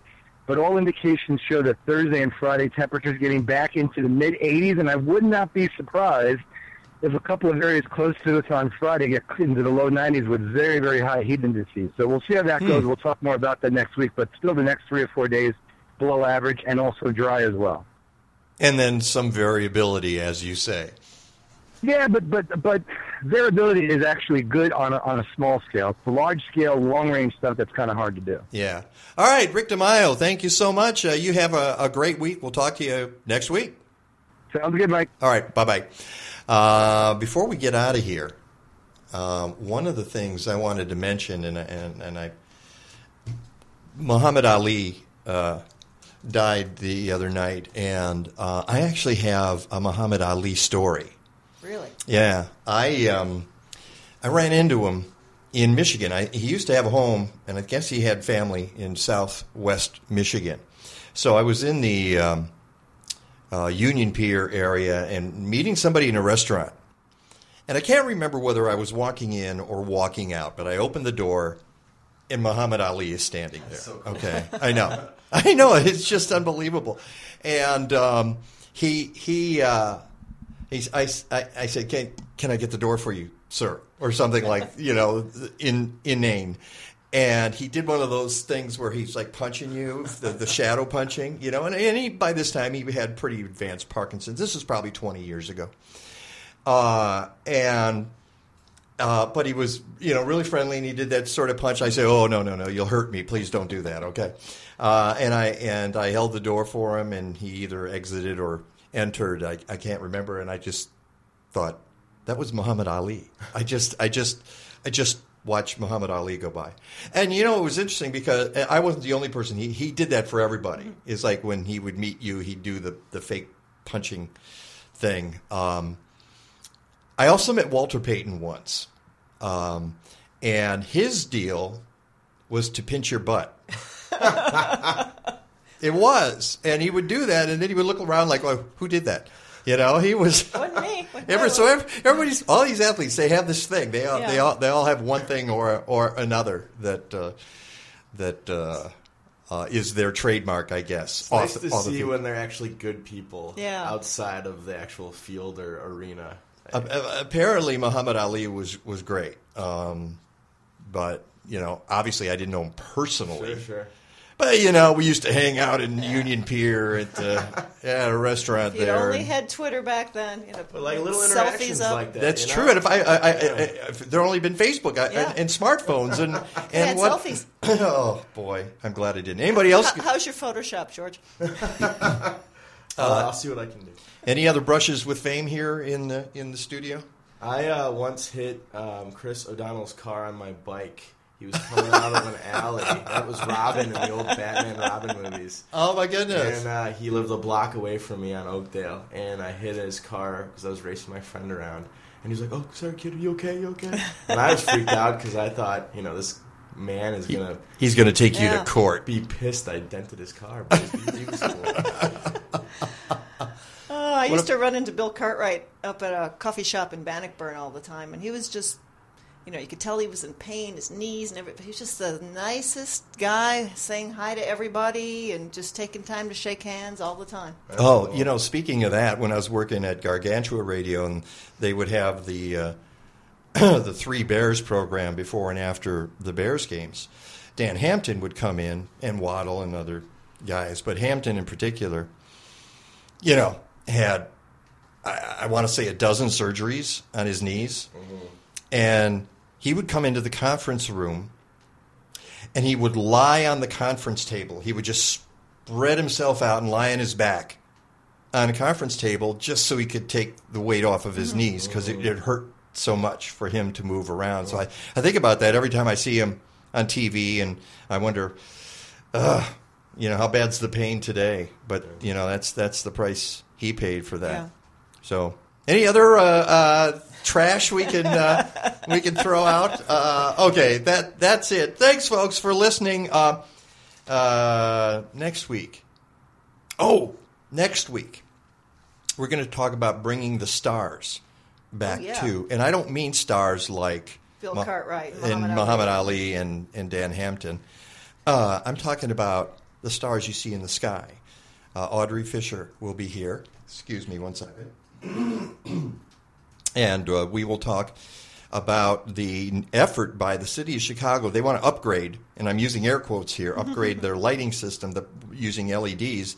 The problem is, unless they're told how to do it right, they'll be shooting that into the sky. And people who, you know, there are kids who have never seen the night sky, who have never seen stars. And we're going to talk about how that can happen.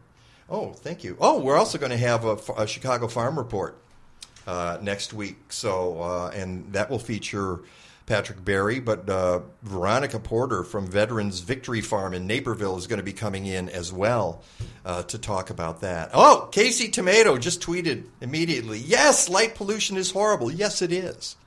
It is. There's no reason for it. That's the problem. Terrible.